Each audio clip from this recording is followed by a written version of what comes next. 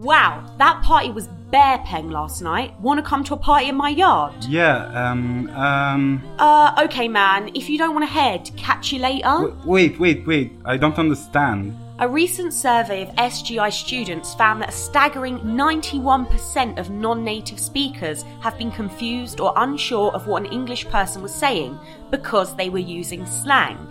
If you don't want to miss out on the party, search for the Slang Podcast on Spotify, Apple Podcasts, or head to our website, theslangpodcast.com, where you can listen and learn all the British slang you need.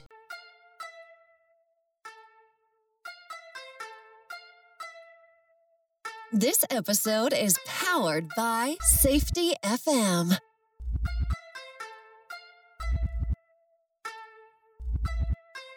This podcast is being sponsored by safetyconsultantblueprint.com. In this episode, we talk to Nathan Braymen, who you may know as Redbeard Safety. We talk about recordability for OSHA injuries and illnesses. We also talk about business of being a consultant part-time while you're still working at your full-time company, and many other things. Hi, everybody. Todd Conklin. I know lots of you get your information while you drive down the road or sit on planes or sit in meetings and look interested. And now you should know that 3 of my books are available for your listening pleasure on Audible. With the help of Jay Allen and Safety FM, we've produced 3 of the books: Workplace Fatalities, The 5 Principles of Human Performance, and my very first book, Simple Revolutionary Acts, and they're available now where you get audiobooks. Okay, yeah, my name is Nathan Braymen. I am also known as Redbeard on LinkedIn. I figured that was a little bit more memorable, a little stickier, you know. People, Absolutely. No one's going to remember Nathan Braymen, right? But people will remember Redbeard. So, And I ain't kidding, it is a long, beautiful red beard, and I'm like, whoa, fire. Yeah, I actually refer to it now as a mane, not even a beard anymore. You know, it's almost like I don't have a beard, the beard has me, you know? There you go. You know, right he's there. wearing me Sure. at this point. Yeah, but yeah, you know, I'm into occupational safety. It all started back when I went into the Marine Corps. I was in 7051 Crash Fire Rescue, and I ended up, which is basically just crash crew. It's airport firefighting. I was injured in the Marine Corps. I got out with an honorable discharge in 2003. Went back to school for fire science. So I went to just a community college around here and got my fire science degree. Figured maybe I can be an arson investigator or something like that. Yeah. Found out there really weren't, there's not much of a job market for that. Very difficult to get into that. And I knew I wanted to continue on with my education, and found occupational safety. Looked into the job market, and job market's really good. Pretty high paying for just, straight out of college. I think at the time, the average straight out of college pay was around $55,000, which is really good for right out of college. And so then my professors encouraged me to stick around and get a master's, and so I did that. And then from there, I was hired by a company called Berkshire Hathaway Energy out of Des Moines, and I've been working there full-time. That's my full-time gig as a corporate safety manager. Ooh, nice. So going on about 8 years. And through those 8 years, I got to work with 15 different companies, large companies, 20,000 employees total. I think it's more like 23,000 now, or maybe even more, way more if you count contractors, more like 60,000 if you count contractors. Mm-hmm. And, some of the questions I would get from these safety leaders, or safety leads, as I refer to them, across these different businesses, a lot of what I found is a lot of them were lacking in their OSHA record-keeping expertise. These guys have 20, 30 years, decades of experience. And, a lot of them are mentors to me. A lot of them I look up to and I respect greatly. But when it comes to OSHA record-keeping, they're, the best safety manager he's focused on the things that a safety manager should be doing, and OSHA record keeping is not as important to them. It's not. It's just there's a hole in the expertise there. So I would literally be getting calls from these guys saying, "Hey Nate, is this recordable? Is it recordable? This happened. Is it recordable?" And I started realizing that there's this big hole in the market, especially in safety, and a lot of misconceptions. And so that's what led to isitrecordable.com. Yeah. That's kind of awesome. my story in a nutshell there. Yeah, well, it's funny when I hear people say, "Oh, well, Sheldon's an expert at OSHA recordability in 1904," and I'm like, "All right, first and foremost, even OSHA, they have to go back and go through 1904 and really kind of pick it apart when you hear something." Yeah. Because I've done several of these presentations before, and I get the questions, and some of them I'm just like, all right, let's step back and let's look at this logically. Oh yeah. And then I've got to figure it out that way. And then some of them I'm just like, I'm done. Let me call Kevin. Kevin's my business partner. Yeah. And he's ex-OSHA. Yeah. Well, hey, we have an ex-OSHA guy here, and he's one of the worst at record keeping. Yeah. So, just because you're from OSHA doesn't mean you know everything about it. So. Yeah, and it's absolutely the truth. I truly see that, because even with Kevin, he retired. He was retired as the assistant area director at Tampa OSHA office in 27 years, I think he did, with OSHA. Wow. And then his last position was assistant area director. So me and him have a business called... he's pretty high up. Yeah. So together we partnered for our business. So when we get the record keeping questions, and I love record keeping, tell you the truth, that's why I was drawn to your site. Once I started going through some of your posts and reading the posts that you have on our LinkedIn group. So just for people listening, linkedin.com, and you want to type in OSHA Compliance Help, and that's the group. And the reason I named it OSHA Compliance Help was that's the name of my company, but also everyone will know OSHA Compliance Help. So, yeah, definitely. How you find us. So what's your most tricky record keeping question, just before we get into the consulting part and the other stuff? Yeah. See if I can get my brain on this one. Okay. It's not the knitting one. The knitting one drives me nuts. All right, buckle up. All right. All right, so we had an employee who was an office employee driving into work, parked in a parking garage, and then proceeded to fall down the stairwell in the parking garage. And so I get this call, is it recordable? Right? Yes. Do you just want me to kind of walk through my experience with this one? Yeah. Or do you... No, go ahead. All right. So, it may not be, but offhand, I'm saying yes. But go ahead. Okay. Right. Well, usually yes is the safest answer, right? It's always when in doubt, just record it kind of thing. It actually boils down to that. Isn't that the truth? It is, yeah. And I have to be the bearer of bad news most of the time, But, that's the great thing, though, is understanding these record-keeping guidelines is that you can help people avoid recording when it's not necessary. But okay, so she falls down the stairs. I get the call. Nathan, is it recordable? All right. I'm like, well, it's your employee, and the commute is an accepted activity, so we have to determine when the commute ends. Well, according to the guidelines, the commute ends when you step foot on the work establishment or the work environment.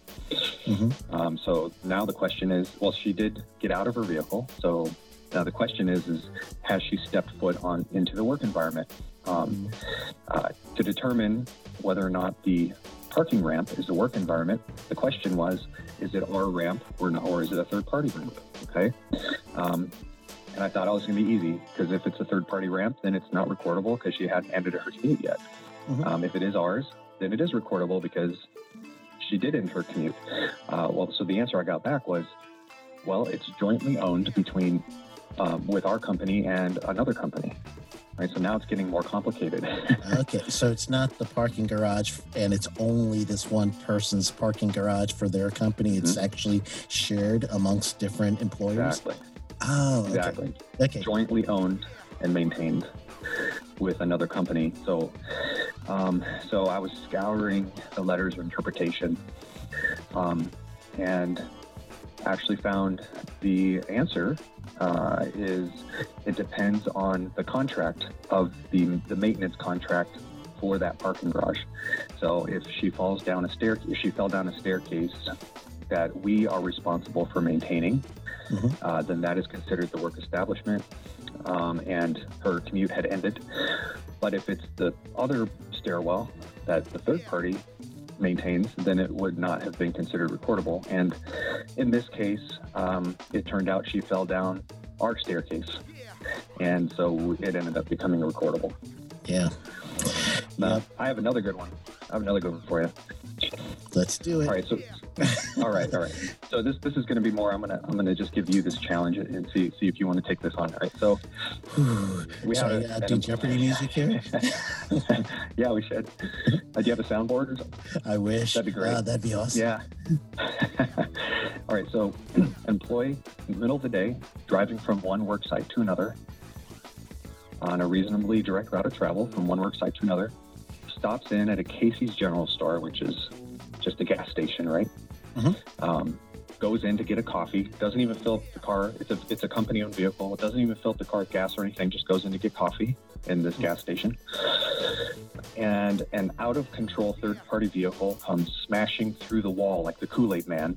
Wow. And doesn't get off the gas and just plows through all of the, rows of candy, all the aisles, plows through all of that. Our employee standing in line to pay for his coffee gets run over with both axle. Both wheels go over his body. Breaks multiple bones, clearly severe enough, right, of an injury. Ends up hospitalized and, pretty severe. Would that be recordable? Not because if they were getting gas, then generally that would be considered one of the jobs or tasks that you always do when, company vehicles or anything else. But the mere fact that they were just stopping to get coffee, then I wish he would got gas while he was there. Something else like that would have helped it. But oh my goodness, what a bad break! Right. It was pretty bad, and he survived. But yeah, we ended up recording it. Wow. Much to the dismay of our operational leaders. So my boss at the time, he's the vice president of safety for the company, and he comes to me and he's like, "Nate, is it recordable, right?" And I said, "Look, he was on a reasonably direct route of travel. It's not like, he stopped off at some store to do some personal errand. OSHA views coffee breaks as part of a normal workday. They even view lunch. Lunch is not an accepted behavior or activity. That's part of a normal workday. People typically stop to get coffee, and that's not an accepted behavior. And so, my advice was to record it. And the operational vice president, because the way this company is set up, there's a lot of goals, KPIs, incentives that are tied to having fewer incidents. Yeah. Which is not the right way to do it. Don't do it that way. Reportable injury rates, their experience modification rates, all that stuff gets exactly. Right, exactly. And so, it's not good because there's this built-in conflict of interest where the people making the determinations on whether or not it's recordable have the incentive to not record it. It's just not a good system at all. Yeah. But that's the way it is. So there was a lot of pushback from this operational vice president saying, "I'm not going to count this." He doesn't want that negative mark on his report card, basically. And so what my boss did, he was an attorney, and so what he did is he reached out to a law firm, paid $800 for an answer from this law firm, and the law firm told them exactly what I had said. Oh, nice. For $800. Yeah. So you did record it, and it counts as recordable because you're looking at the the stop as a lunch break. So for me, that was telling me that this worker is pretty much doesn't report back to the office much, except for maybe pick up things here or there. Is that correct, or is there something else with this person's responsibility? Well, they would have an office, but they're basically spending time on work sites out and about. Okay. Yep. Recordable. Yeah, exactly. I mean, that's part of his job is to be out and about. And isn't it so tricky with the recordability thing? How all of a sudden I could change my mind just with a little extra information? Exactly. Well, it's OSHA. If you look at it this way, here's one kind of easy trick. If you don't want to dig into all the exceptions and try to find, whether or not, if you don't want to get into the weeds, an easy rule of thumb is essentially to ask the question: if the employee was there as a result of working, it's probably going to be recordable, right? Because he would not have stopped there if he hadn't been employed by our company. Yeah, he would not be driving that vehicle. Exactly. Yeah, exactly. He's there as a condition of his employment. That doesn't mean that if you don't show up, you'll be fired. It means, are you there? Would you have been somewhere else if you hadn't been employed here? Mm-hmm. So it's OSHA's it's very inclusive, and it's not reasonable. A lot of people try to use their minds and their very reasonable, logical brains and say that this shouldn't be recordable. Yeah, because they're like, exactly, because they say, well, that's not work-related. Going out for a smoke break and twisting your ankle on the curb in the parking lot, surely that's not work-related because he's not doing work. Guess what? Yeah. It is work-related because OSHA presumes work-relatedness. So, if you want to overcome that, you have to overcome the presumption. You assume it is work-related. You have to overcome that presumption, and there's certain ways to do that. But you get into the weeds on it. But generally speaking, that's why earlier when you said you just assume, most of the time if you assume it is recordable, it's a safer bet. Yeah, and I remember reading a letter of interpretation of the lady who's doing the needlework, the crocheting. That's the one that I mentioned when you first said your example. But there's a letter of interpretation for those of you that don't know what that is. People write OSHA and they say, OSHA, I don't understand the standard. Here's my scenario. Please explain this to me. And then OSHA will give them a response, and then that response becomes the actual law that they will use, and it becomes something that is where the legal community can take it and start using that for their purposes. So the letter of interpretation and the frequently asked questions section of record keeping, if you go to OSHA.gov, you go down record keeping, you're going to see FAQ, and it's a whole bunch of those frequently asked questions. And one of them, they give you a scenario, and I don't know if you saw the one with the lady knitting on break room. Did you see that one? Mm-hmm. No, I haven't seen that one. So this is the scenario. A lady's knitting in the break room, and she ends up lacerating herself and needs stitches. So the person writing this letter asks, this can't be recordable because she is at lunch, and she... That's what you think. That's exactly right. So it boiled down to she's there at the condition of her employment, so therefore that action is recordable. That's right. And they talk about, people like to interpret things. They like to cherry pick and interpret things in their own favor, right? Confirmation bias a little bit, but especially when you're incentivized to not have recordables reported. There's language in there that says if the event occurred in the work environment, then it's presumed work-related. And the pushback I get a lot is, well, there's no event. Yeah, and I'm like, what do you mean there's no event? The event is the fact that it even surfaced at work. And the event could be as simple as walking down a hallway, tripping over your own feet. There doesn't have to be, something that causes you to trip. You could have a perfectly good staircase with no flaws that, would be considered maybe like not preventable to an employer. Like, what could you possibly do if there's no flaw in the workplace, right? Yeah. Like if the stairwell has a loose floorboard and someone trips over that, some people would think, oh yeah, then it's recordable. But if there's no flaw in the stairwell, then it shouldn't be recordable because it's not the employer's fault. But that's not the case at all. If an employee, we've had employees bend over and reach to the floor and something pops in their shoulder, that's the event, is bending over. Or the event can be sitting down in a chair. It could be anything. The fact that it happens at work. We had one where an employee just got back from work travel, is back in the office, walks into the bathroom and faints. And her fellow employees said, that she had been skipping meals because I guess, I don't know, maybe anxiety related or stress related. She didn't have much of an appetite. She hadn't been drinking enough water.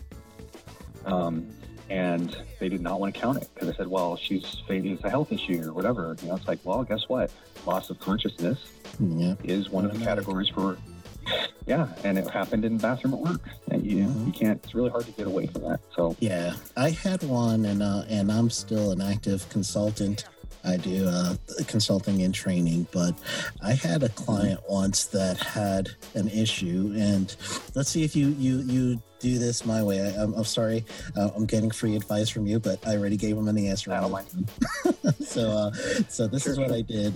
They actually had a worker who had something got stuck in their eye. They go to their doctor.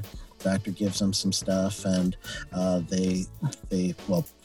that's its own problem, right? So the doctor gives them some stuff, and then they come back to work. They're working for a little while, but it just never is right, and it's even worsening.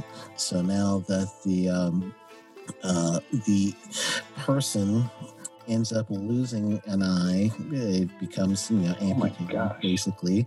Wow, that escalated quickly. It escalated real quickly, and they find out about it roughly about 35 days later.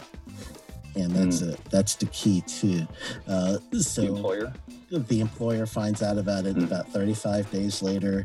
My client, I tell him, it's a good thing to give OSHA a little notice on this, and let's let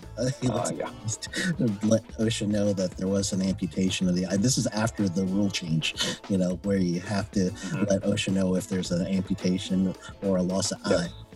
Within 24 hours. So it was after the rule change, and I implored them, just go ahead and let OSHA know, let them know, and they never did it. So wow, did I do right? Yeah, you're absolutely right.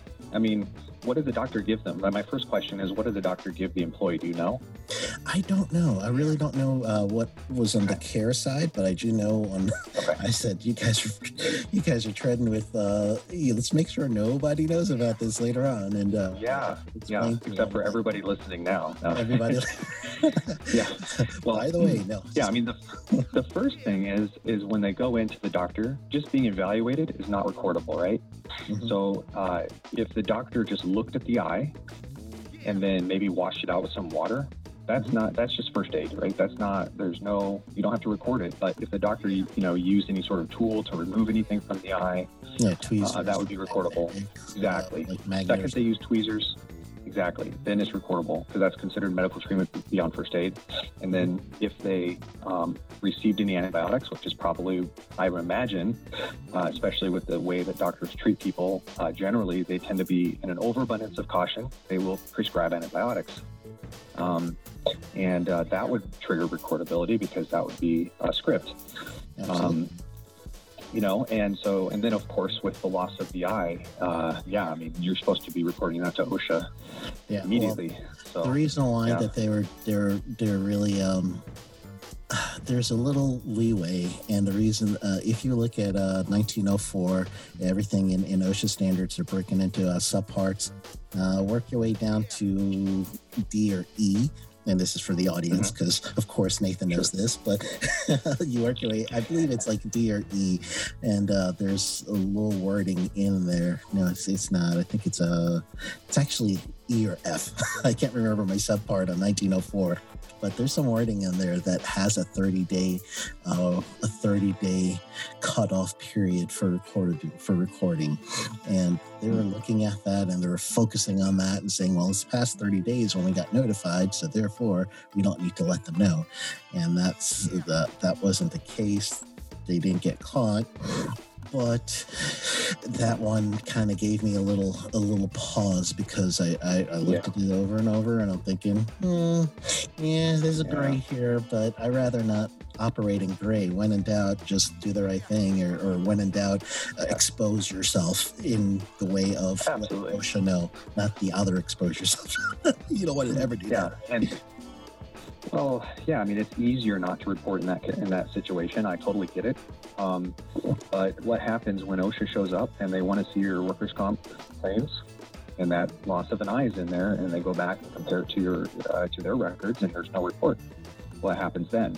Well, now you're looking at up to $13,250 or whatever it is per violation. Yeah, So it's not worth it. It will be, it definitely at that point, it will become, like I think it was roughly about 4 years ago. There's Ashley's Furniture who had a similar event that didn't record an amputation, and it was the max at that time, which was 7,000. So they got nailed with that. So you don't want to go down that route.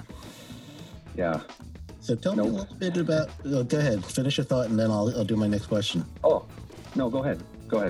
Yeah, my next question was, okay, from something perked in you that says, all right, I'm being asked the same type questions over and over again about recordability.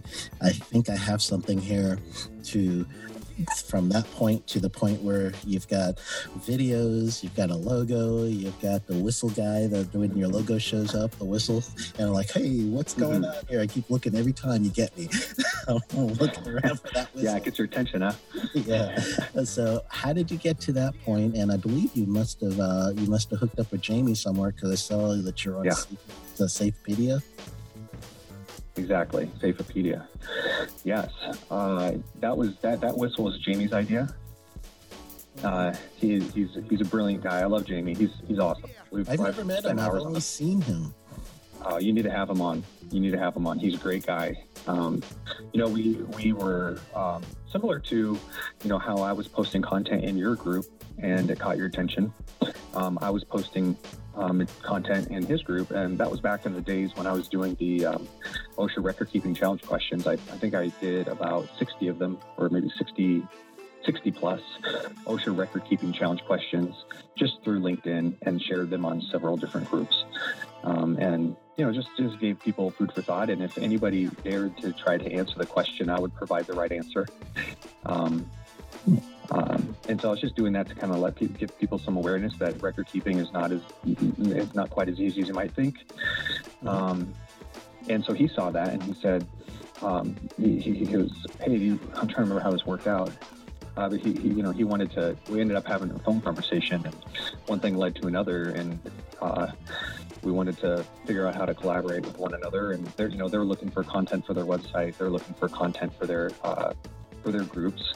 Mm-hmm. And I think they just saw me as a good content producer, and he encouraged me, or suggested even, that I try doing videos. And he said, well, whatever you're comfortable with. You don't have to do videos, but he was encouraging me to do that. And I said, well, I'm not really comfortable with the idea of it, but that means I should probably do it, Yeah, there you go. Push yourself. Just jump in. Exactly. Just jump in and do it.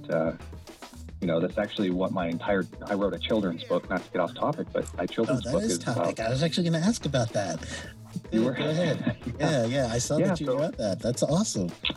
Yeah. And so, part of the thing is I'm not a marketing guy. I don't know much about marketing. And, I'm like, well, if I can scratch their back by providing them some good content that they have free reign to, they can use it however they want. And then I'll benefit by, they'll put my isitrecordable.com out there and get more people aware of it. And so we're just helping each other out, basically. That's how that worked out with Safepedia. So yeah. I've also talked to Brian McWhorter with Safepedia on the phone. He's a really good guy. He has a lot of good content for Safepedia as well. But they're just a really good group over there at Safepedia, and I'm really happy to be associated with those guys. Oh, awesome! Yeah, when you decided to monetize, because I know you do it per question, and that is awesome. I've actually never heard of that, and I thought that was a real good approach, because generally people are looking for questions to be answered, and that's a consulting role. So you're doing that through the website too. So that thought process. First question is free for everybody. Well, I was going to say, anyone can ask a question. I'll answer one question for free for anybody. So if you just have one question and you don't want to get into trying to figure out how to pay, just come to the website. Use the little chat box in the corner, and it'll come straight to my phone. And I'm pretty responsive. I just had one yesterday. Asked me a question this was just through LinkedIn, not through the website. So you can contact me through LinkedIn or through the website. Either way is recordable.com, or just connect with me on LinkedIn. Or you can come to my OSHA record keeping Q&A group and go on there and post the question there. Any way you want to find me. How do they find that group? OSHA record keeping. If you just type in OSHA record keeping and search groups on LinkedIn, you'll find it. Okay, good. So there's not many people in there. I just started. I haven't really been promoting it or anything, but it's just there's nothing else like it on LinkedIn. So I'm trying to facilitate that. But I just had one yesterday ask me a question about whether or not something's recordable, and I got back to him within 3 minutes with an answer. He asked me for the 29 or the 1910 or the actual reference, and within 2 minutes later I sent it to him. So I'm extremely responsive, and when trying to figure out how much to charge as far as prices go, if the only other service like this that I know of is law groups. Lawyers will answer questions, but they'll charge way more. $800 is a deal for to ask a question to a lawyer and get back a fancy answer on a letterhead. Oh yeah. And so I'm thinking, I could do it for much less. And I'm certified in OSHA record keeping, and I've been doing it for 10 years now. And so, I looked, just like when I post something on eBay to sell, well, what price do I put? Well, let's see what other people are selling it for. And then I always put it a little bit less than everyone else, So I'm per question, it's, $99 for one question versus $800 or more. So I'm about 10% of what a lawyer will charge. And then I have a package of, you can get 4 questions and it basically is a subscription, 4 questions per month for $2.99. So it's basically buy 3, get 1 free.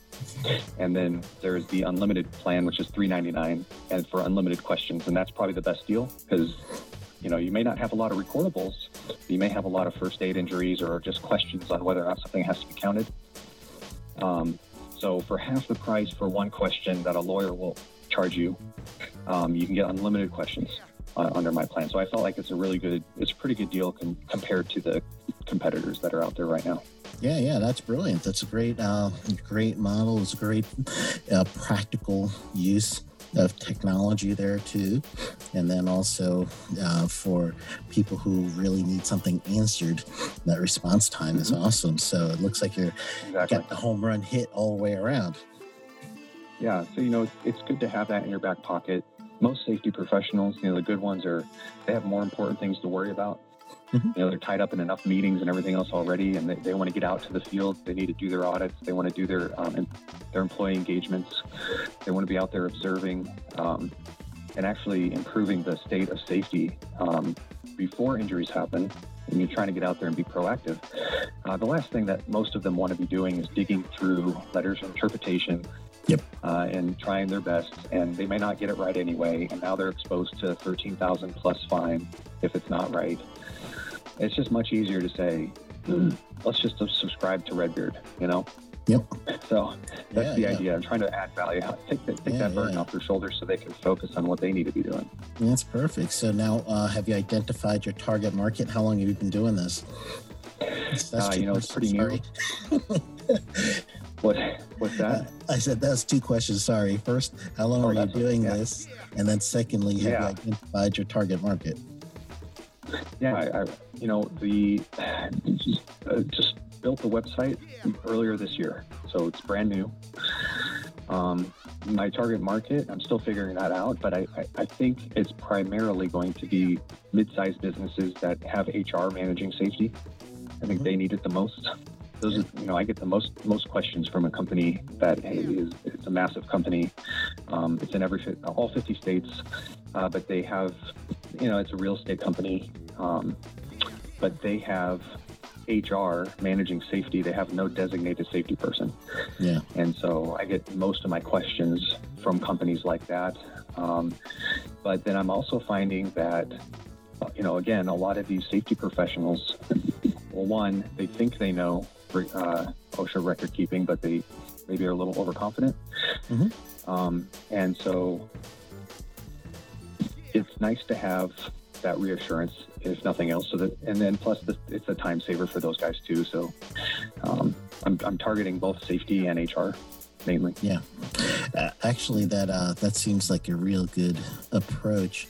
I would also look into, especially if you're going to target HR, because unfortunately it's a trend right now that HR is being thrown safety because they know stuff about record keeping little, but they don't know a lot about safety. So they're kind of over their head. They know people, but they don't know safety. So yeah, I do see that. I think safety should be under risk better, but not under HR. So, oh man, yeah, don't even get me started on that, Sheldon. I made a whole video about that, and I said that HR and safety are mortal enemies. And it is like oil and water, you know. And simply put, it really comes down to understanding what the principles of safety are. Your goal, if you're a safety manager, your goal is to learn. Right? You need to learn about the hazards in the workplace because those are problems, and you can't fix a problem you don't know about. So you have to learn about problems in order to fix them. Okay, so based on that basic principle, you need, it's so important to have communication because you can't learn without communication. You need people telling you where the hazards are. That's why I'm a big fan of the near miss, hazard recognition, and good catch reports. Encouraging, that's a valued behavior. Yeah, I mean, if they're seeing things, if your employees are seeing hazards, a lot of the times they'll see it and they're like, they'll shrug their shoulders and say, okay, I'm not going to get caught by that hazard, but what about the next guy, right? So the encouragement of the near miss, hazard recognition, good catch reports, I call them NIMRGICs, just if you abbreviated it, found it out, it sounds like NIMRGIC. I get tired of saying near miss, hazard recognition, good catch every time, but yeah. But that's another T-shirt, man. You're loaded with these. Yeah, I've been doing it a while, but we actually, I'm getting off topic here a little bit, but we had one of our. Yeah, okay, good. We're in good company then. We had a mining group, coal miners, about surface and underground mining, and one of the injuries they had was a bolt sticking out of the wall of the mine. To prevent cave-ins, they'll bolt in cages overhead where they're working. So if rocks fall down, it'll be hopefully caught by those cages. But when they try to remove the bolts, because they'll take the cages down when they're done working in the area and move them down to where they are working. When those bolts are removed, sometimes they'll just shear off, and you'll end up with this jagged piece of metal sticking out of the wall. So at this site, we had this jagged piece of metal sticking out of the wall, employees just ducking under it or avoiding it. And they did that successfully for, a number of months. And then it caught somebody right underneath their eye, and they almost lost their eye. So another eye loss almost. That's a big deal, and their incident rates were something like over a 4, right? And that's significant. Now, is that their total recordable injury rates, or is that their experience modification? No, it's a TRIR. Okay. That's a big difference. Total recordable injury. All right. It's still high. Well, it depends on their industry, really. It's pretty high. But yeah. I mean, it's mining. Mining is a higher hazard industry, but I mean, they went from a 4, which stands, it means 4 out of every 100 employees are getting seriously injured, is what that means. And so then I worked with the mining manager. We put in what we call leading indicators, something which is the NIMRGICs, the near miss hazard recognition good catch reporting program. They implemented that there 4 years later. They're under a 1.0 incident rate. So now instead of just ducking under that jagged piece of metal, they are now identifying it, stopping to identify it, and then removing it. So, you can't fix a problem that you don't know about. We need to learn about these things, and we should be trying to identify and eliminate barriers to communication, right? And so what is the biggest barrier to communication? It's fear.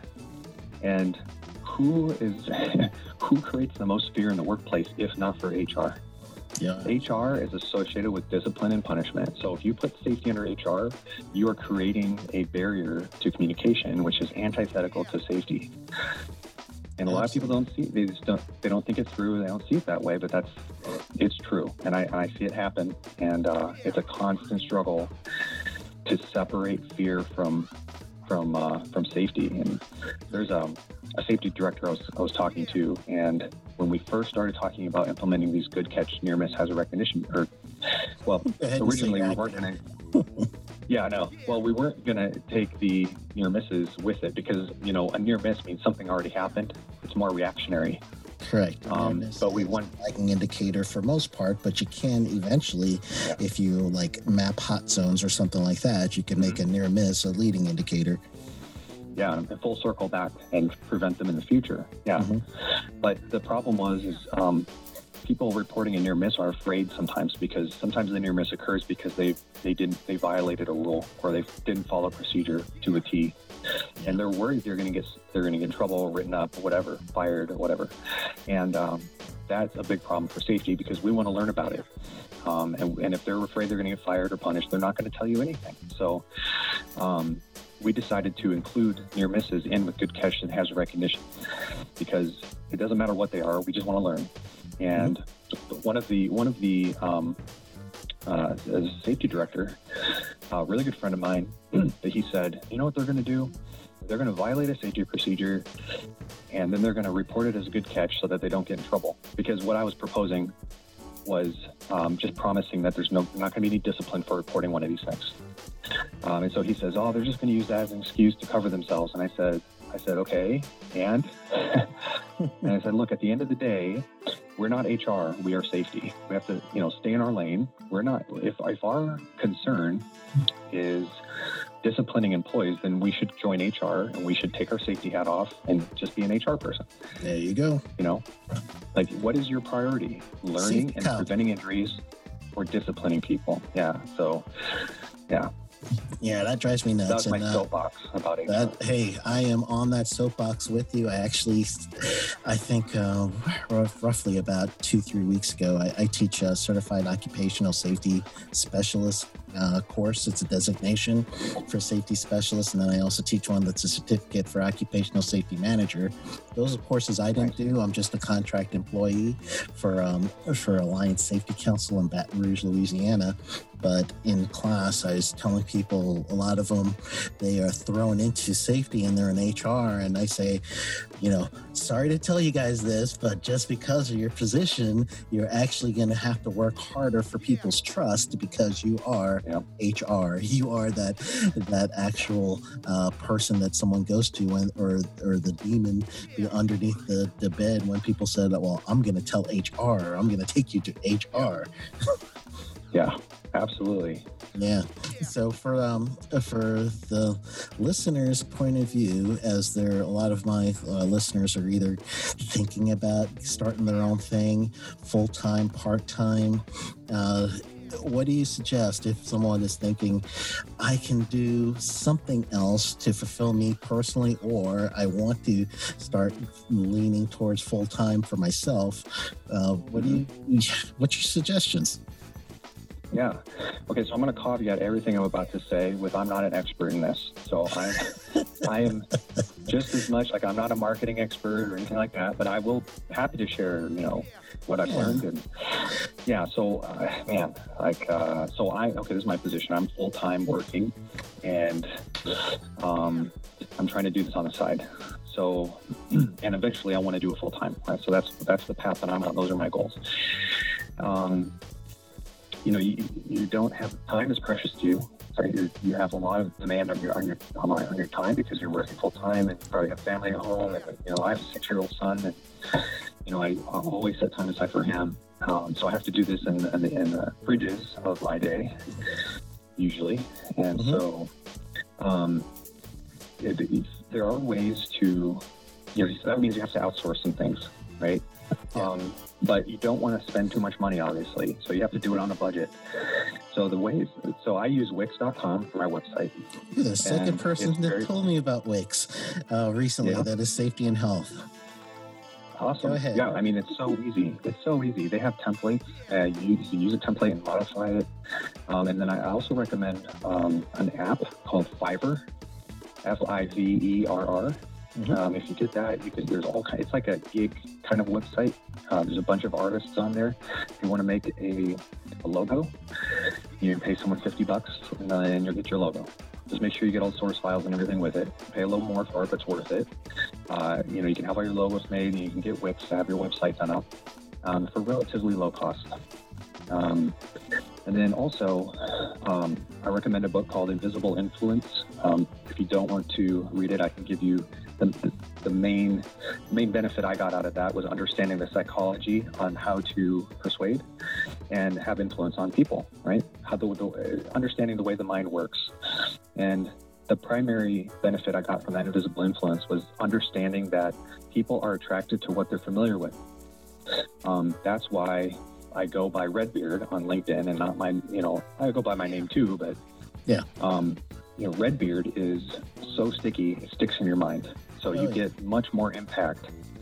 So they see the Redbeard thing. It's a big red beard on a white background on the thumbnail, on YouTube. And so it's really a lot of contrast there. It really stands out. Everyone remembers Redbeard. In fact, I mentioned Brian McWhorter with Safepedia. He contacted me the other day all excited because some random person in a cheese factory in Wisconsin started telling him about how he's been following some guy named Redbeard on LinkedIn. Oh, that's awesome. And he's like, hey, and he's like, I know that guy, And so he didn't say I'm following Nathan Braymen on LinkedIn. He said I'm following Redbeard. So getting that visual, use visuals, find a way to make it so it sticks in the head, of whoever sees it. Redbeard is very sticky. It's easy to remember. The Invisible Influence book had a really good example of a study that was done where they took, they basically just put something in front of other people many times without them even realizing it, which in this case, it was a classroom, and they would have somebody walk down to the front of the classroom and sit down. They weren't even a student, but they had some people come in and sit down every single day. Some people came in and sat down only a couple of days, and some people none of the days.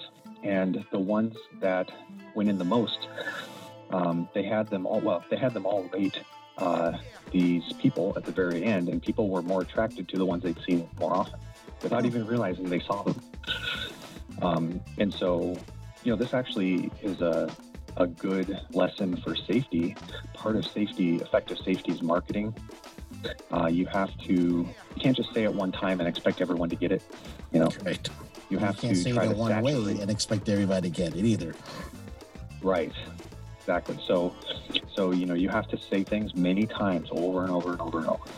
So you want to say it to everybody. You want it to saturate. So you have frequency and you want to saturate, but then you also want something that's actionable. But if you use those three things, you're going to have a much better impact on people. And, since I've started implementing the Redbeard thing, my views of my profile and my views of my videos have been steadily climbing over time. So I'm finding some success with this approach. Now, I'm no expert, but these are the things that I'm trying to do to try to get things rolling, Yeah, that's great. And how do you capitalize when people get to your website? Do you pixel them? Do you have them do an email where we subscribe for our newsletter or something like that? Well, I don't have a newsletter or anything like that, but what I do is if somebody wants to submit a question, they have to put on all their information, just contact information, email, and name, and that sort of thing. And then what I do is just something simple. I just use Excel. If I get the submission of their information, I'll log it as a customer, and then make sure, I'm tracking who's got a free question. And if they do subscribe, then I'll track it in that Excel spreadsheet, so I can keep track of who's used what questions and how many they have left and that sort of thing. Okay. It's nothing sophisticated. It's very simple. It's just a simple contact form.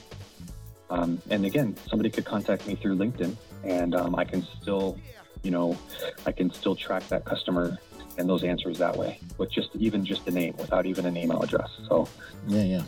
And I'm not a huge stickler on the free question. Like there's one person who reached out to me and asked me all kinds of questions, not just record keeping, but what certifications they recommend, and if they have this kind of program, what should they do? And I don't mind just helping people out in general. If you have safety questions, or you just want some advice, or you just want to talk to me, I'm open to that. So. Yeah. Hey, I got a suggestion for you.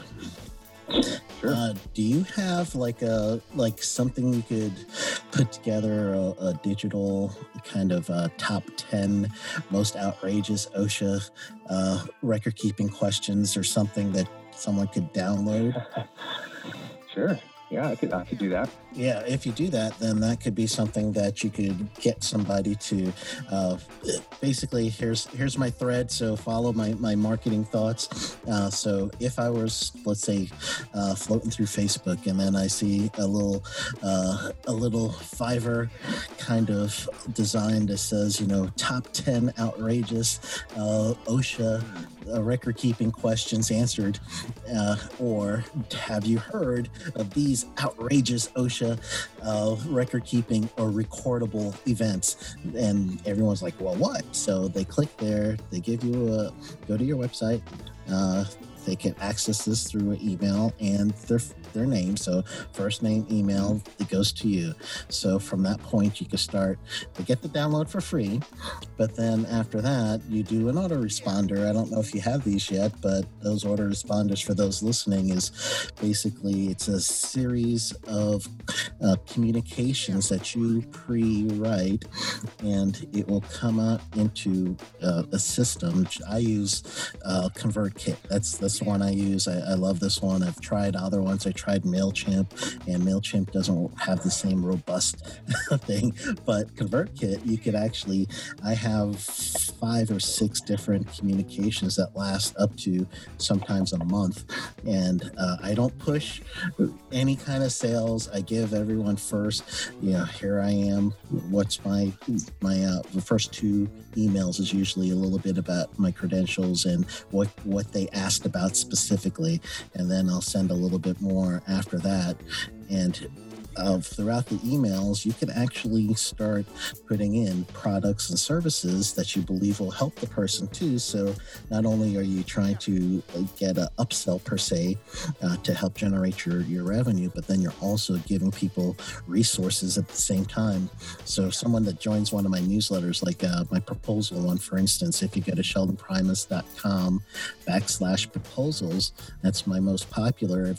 Or ebook is my most popular, but the proposal, people download the proposal. I get their first name, their email, and now we have an introduction to each other. But from there, I want to make sure that I'm going to keep pumping value. And then if I do have anything to sell, then they're already, they know me and they've gotten value for me, but it also ends up helping my business in the back end. An autoresponder system might be perfect for what you're doing.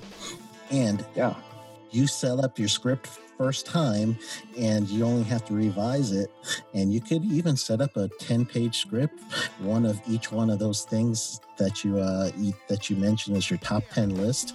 Everyone gets to list it first, and then you could analyze each one of those events. Why is it a recordable? And now you have a 10-letter sequence that you could do over 5 days or over 15 days. This person now is getting email messages from you. They start knowing you, they start liking you, they get your personality, and that will eventually become a client if it's paid for something else, or they could be a referral. Yeah, that's great. And you get that familiarity, like what we were just talking about. They start getting familiar with you, become more. It's just how the human mind is wired. Yep. And that go ahead. Oh, I was just going to say that goes into another thing I found is really helpful. It's really about building relationships.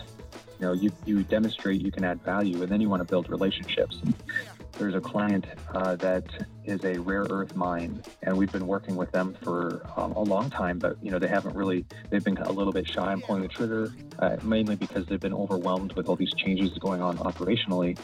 And I've just been maintaining the relationship over the time, and that's a good way to kind of stay on the radar, because what's going to happen is that they're going to be busy, and within a couple of weeks, suddenly they completely forgot about it.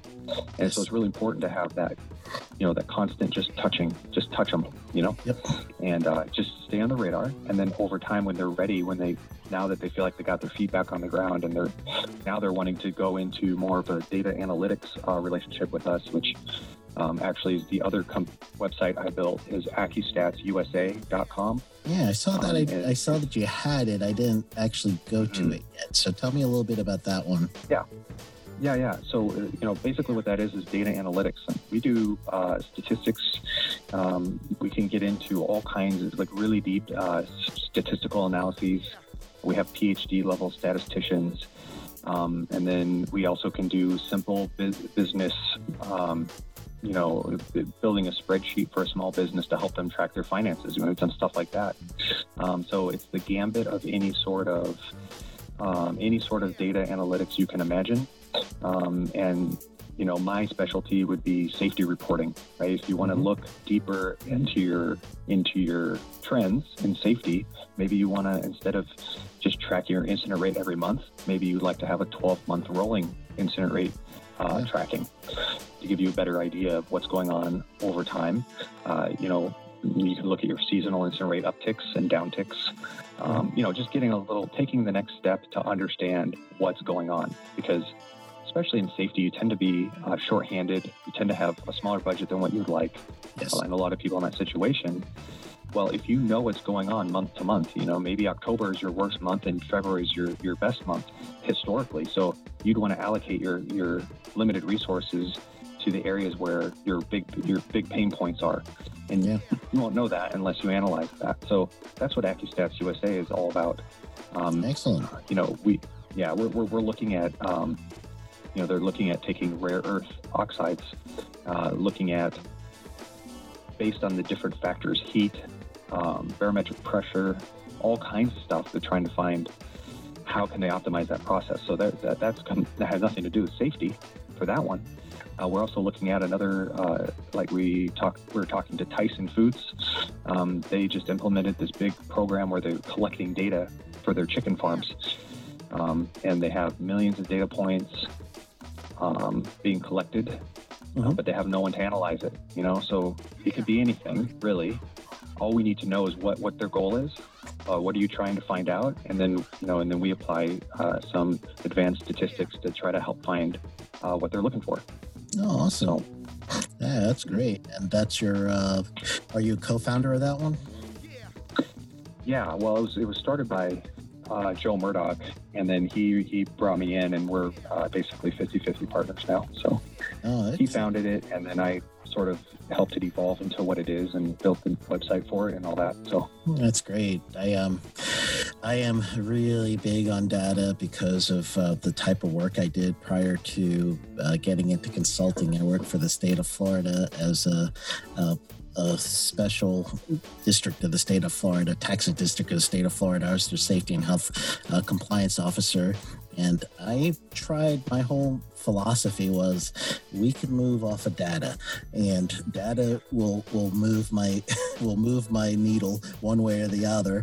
And from there, I can make more informed decisions. I wasn't a transactional leader per se, but I still was, I like to get that data. I like to know, some facts. Sometimes I didn't have all the information before I had to make a decision, which is natural. But after those decisions, let's analyze this thing and make sure that we have a path forward that will eventually help us in understanding some of these things that are going on. So good. I mean, good idea. Data is huge, and you can't fix a problem you don't know about, right? It's all about learning. You got to be smart with your resources. We're all limited in resources. If we had unlimited resources, we would have a safety person following every single person around, Yeah, absolutely. But, it's just not, it's not practical. So we need to we allocate our resources, and that means you have to understand what's going on. And that's where the data comes in. Yeah, awesome.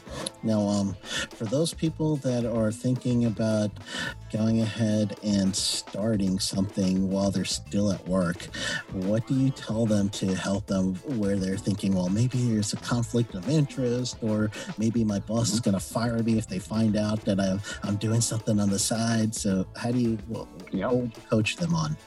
Well, the first thing is the fear is going to kill you. Yeah. And, you really, you got to watch out for conflicts of interest. And, I would say try to keep those two worlds separate. Don't use, if you can, out of all possible, don't use your work computer to do your outside work. That's great. Try to, do stuff over your lunch hour. If you have to take an hour PTO if you can, and leave work early and dedicate that time to your business. With me, a lot of the stuff I do is in the evenings, or I'll do something over my lunch hour or something like that. I try to keep those two worlds as separate as possible, but I just don't fear, just because fear will stop you from doing anything. Absolutely. You really just gotta, it reminds me of, this kind of gets back to my children's book again.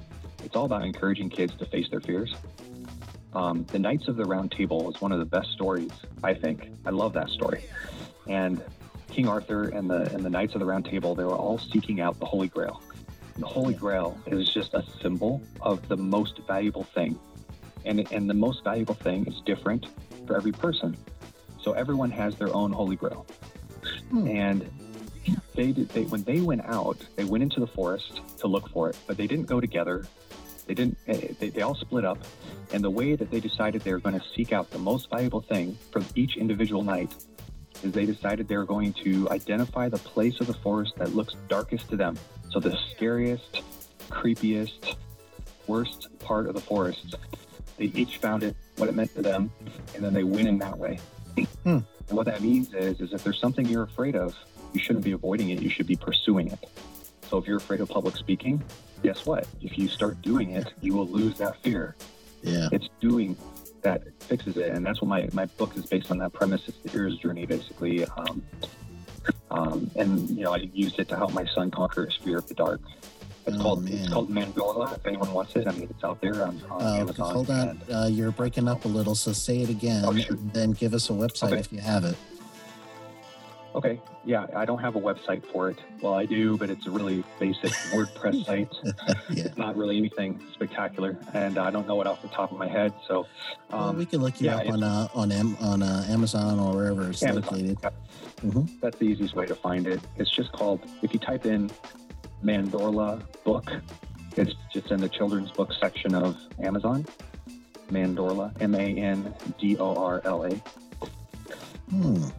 Very cool. There's all kinds of symbolism built into that book, based on a whole another rabbit hole that I could talk for hours about. So, yeah, rabbit holes go on forever, don't they? Yes. Oh, yeah. But the basic premise is face your fears. If there's something that scares you, that is a sign that you should pursue it. So. Yeah, so if you're scared of going on a podcast, if you're scared of talking to Sheldon, just do it, or anything like that, just do it, and you'll realize, it wasn't so bad, it wasn't so bad, and you conquer your fears and you grow as a person. And dude's not bad. He's kind of geeky, but he's not bad. Yeah. I mean, one of my favorite characters in SpongeBob, which is Plankton. Yeah, Sheldon. His name is Sheldon. Yeah. So I'm like, I already like you even before I got to talk to you. Come on, think of all the Sheldons out there. Oh, there's not many. Not many. Cooper, Plankton, and then the other guy from Sigmund and the Sea Monsters, if you're old enough to remember that. No, I only know the one Sheldon. You're 50% of my Sheldons. So. Oh, that's awesome. The other one is tiny and green and made of plankton. So. Oh, that's great. That might be another T-shirt right there. I am 50% of the Sheldons you know. Yeah, and I mainly know that because I have a 6-year-old. So. Yes. Yeah, kids are great. So, your master plan, I guess, you're mentioning that you do want to eventually go out on your own or do this full time, I should say. So, and in that, what is your why, or what are your whys for that? Well, man, there's so many. Mainly, one of the big things I found, especially working in a very large corporation, is there'll be some days where I feel really great at the end of the day. And there'll be some days where I feel really kind of lousy. And what I found was the days that I'm feeling really great are the days I'm adding value, the days that I'm accomplishing things, the days where I'm helping move the needle in the right direction. And the days I feel really lousy are the days where I can't get anything done, or the days where I feel like we're going backwards or we're not moving forward. And when you're in a big corporation, it's very difficult to move a ship. It's like the Titanic. It doesn't turn on a dime. It's very slow. There's a lot of frustrating experiences involved in that. And I just want to have more opportunities to add value. Like yesterday, when somebody contacted me through LinkedIn, 3 minutes later, they had their answer. I don't know what's going on his end. He's probably facing someone who doesn't want to record something, and he didn't have the time to look it up, and was just hoping I could bail him out. And I was able to bail him out within 3 minutes. I mean, can't beat that, and that made me feel good. I didn't even get paid for it. It's not about that. What makes me feel good is helping people and adding value. So that's my goal, is I want to be able to add as much value as possible. And then also, my priority is my family, my son.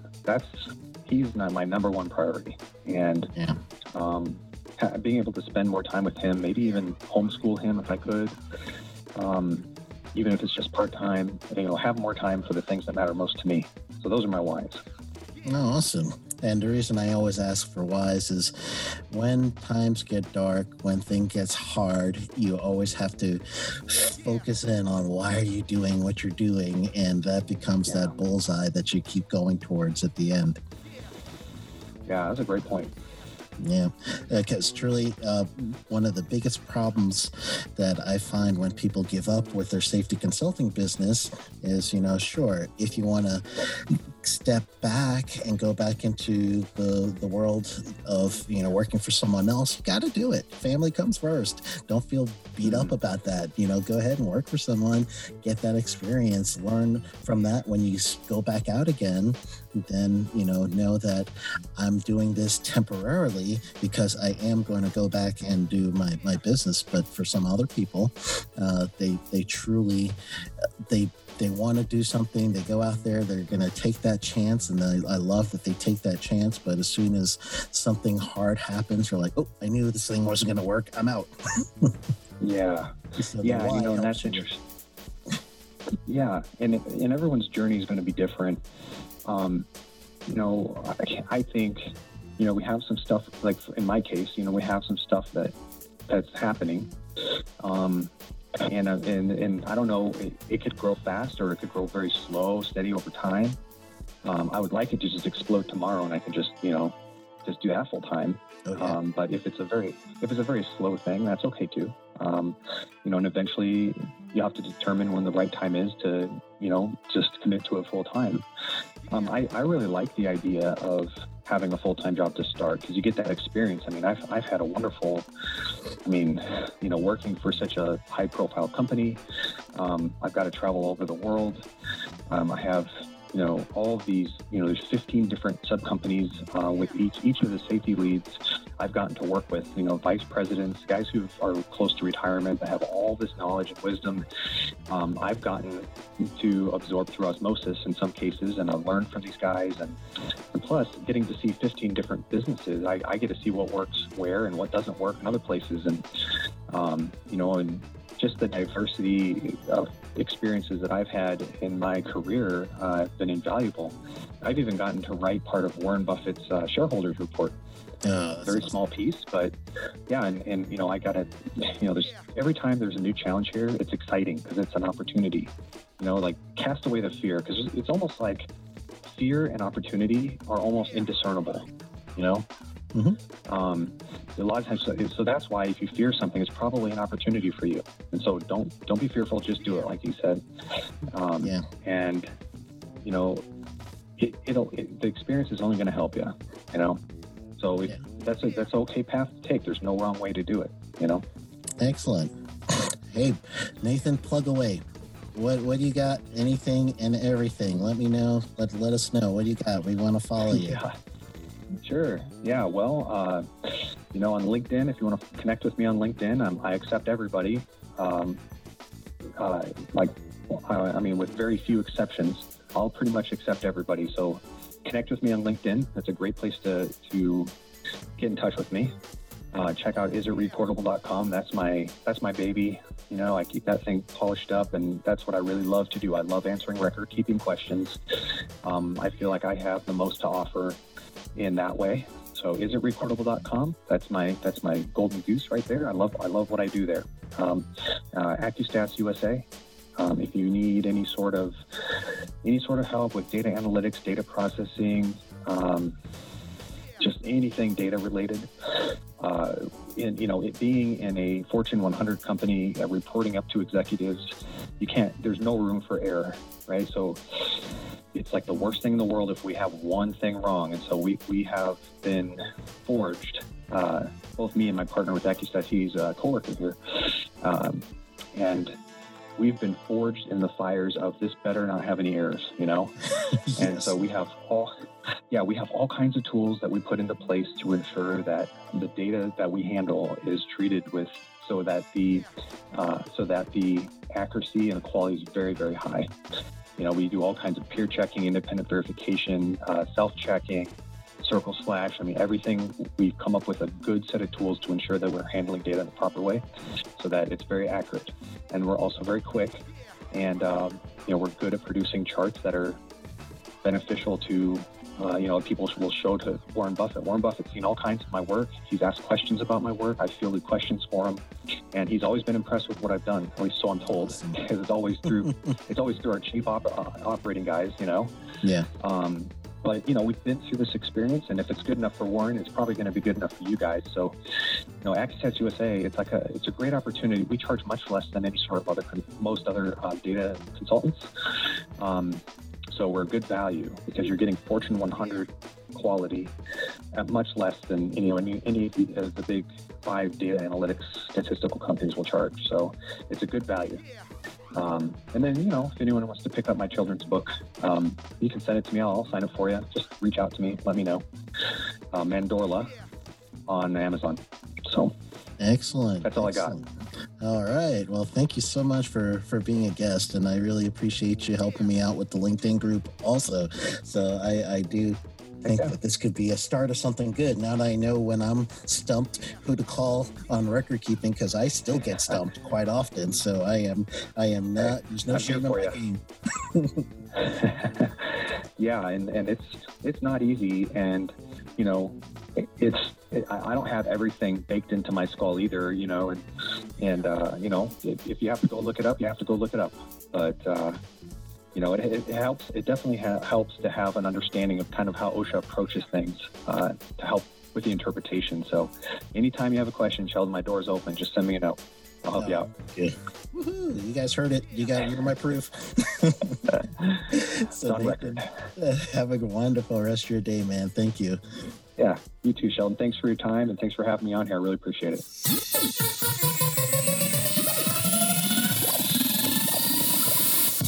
Do you feel that your knowledge would be better served if you were your own boss? Your knowledge can help more people improve their workplace safety. Most of what you know may be wasting in a job that limits what you can do for the overall health and safety of workers. Now is the time to start your own business while you're still working for your current employer. Start your own safety consultant business with the Safety Consultant Blueprint course. Get your business legal in just a week. Brand yourself as an authority in safety, even on a shoestring budget. No more stressing about how to price your services fairly, but still make a profit. And experience the amazing feeling of being your own boss.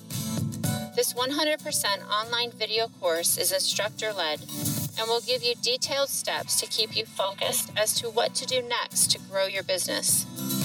Lay out strategies to keep you maximizing your marketing and networking efforts. And explain how to get money in between clients. Register today at safetyconsultantblueprint.com and enter the code PODCAST.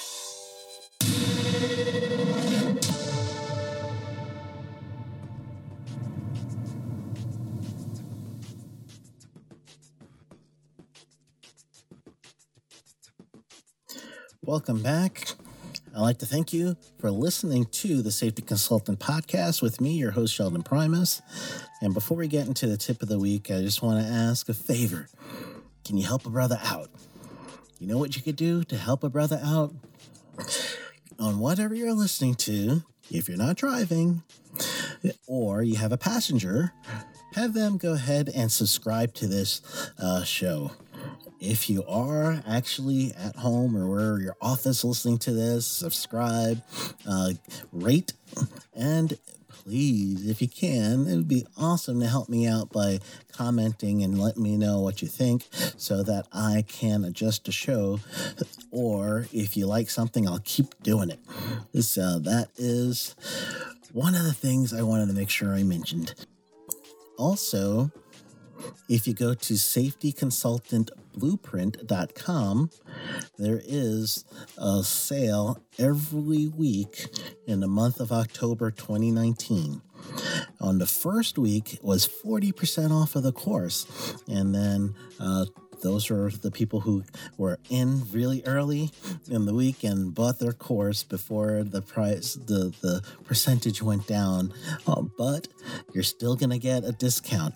So go ahead and go to safetyconsultantblueprint.com, and that's the course where I teach you step by step how to be a safety consultant, and also what it will take or what considerations you should have when you want to get extra money outside of safety consulting too. So I even threw that in as well. So for the tip of the week, I would say when at all possible, you really want to make sure that you're going to start your business while you are still at your other job. I have that in the book. I also have that in the course, but I'm going to tell you it again because it's so important. It's going to give you some breathing room and some leeway. You could make your mistakes here and there and still have some income coming in. I did this, but there was a point where I got kind of fed up with my job at the time, so I ended up just giving them a 3-week notice. I trained my replacement, and then I left. And after that, I had to move real quick to get my business going. So I know that stress when it's not 100% up and running and you need to pay a mortgage, or you need to take care of a car payment, or your kids got to get new shoes or something like that. Yeah, I know that stress. So that's why I say, if at all possible, you want to make sure that you're going to start your business, and starting, I mean, get your legally get yourself right. Also, you want to make sure you get your business cards. You want to make sure you have any of your IRS, any of that stuff. You want to make sure you get all that stuff taken care of first, and do part-time work where you could actually leave your job by vacation time, sick time. I don't want to advocate, I guess, maybe for not using your sick time right, but you're a big person. You can figure it out, right? However you need to do it. Get yourself some time and do that a little bit at a time to grow your business, to build your clientele. Make sure you're not stealing any clienteles from your current employer, because that's not ethical. You want to make sure there's no conflict of interest with what you're doing currently, and then also what you're going to transition into. So that's up to you to figure that out. Some places, they've even talked to their bosses and said, hey, this is my, you guys know I've been unhappy. I really want to branch out. You could be my first client. I'll always give you guys a discount. Thank you. Whatever you need to do. You can't do that with every boss, but there might be some that are good with that. So the idea is, when at all possible, go ahead and start your business right now. You could start it as soon as this podcast is open. Go on your state or your country, however you start a business, and go ahead and start looking at that process. And that is starting your business right there. You're opening your minds as to how am I going to do it, and then do it. Next business day, go ahead and do it. Or the next time you get paid, go ahead and do it. Get yourself whatever license it is to get your business officially legal. And then after that, then we can work out the rest, right? Get the Safety Consultant Blueprint course, because it'll take you through that whole step, especially if you're U.S. based. I talk you through everything step by step, and I stop at the end of the lesson. I give you homework. You do your homework. You come back to the next lesson. It's all on demand, so I'm not watching you do that, but that's the idea. That was my intent when I made that course. All right, so go ahead and do that. Thank you for listening this week, and I look forward to seeing and hearing and anything else that we could do to interact throughout this week. Go get them, and I'll see you next Monday.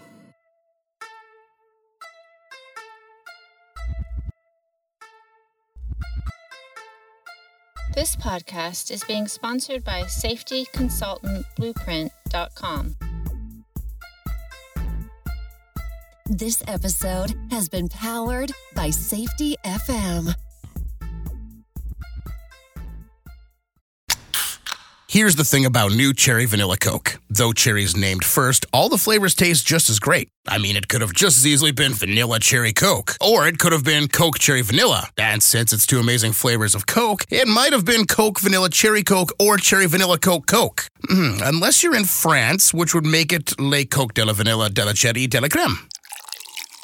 New Cherry Vanilla Coke, so good together. And new Cherry Vanilla Coke Zero Sugar, same great taste, zero sugar. Celebrate the big 2020 with T-Mobile. Switch now and get 2 lines for just $90 and 2 new iPhone 11s on us. So you can take a portrait built for 2 with the ultra-wide camera. Oh, that's a good one. Oh, cute. Hurry in to T-Mobile and get 2 lines for $90 and 2 iPhone 11s on us with qualifying trade-ins.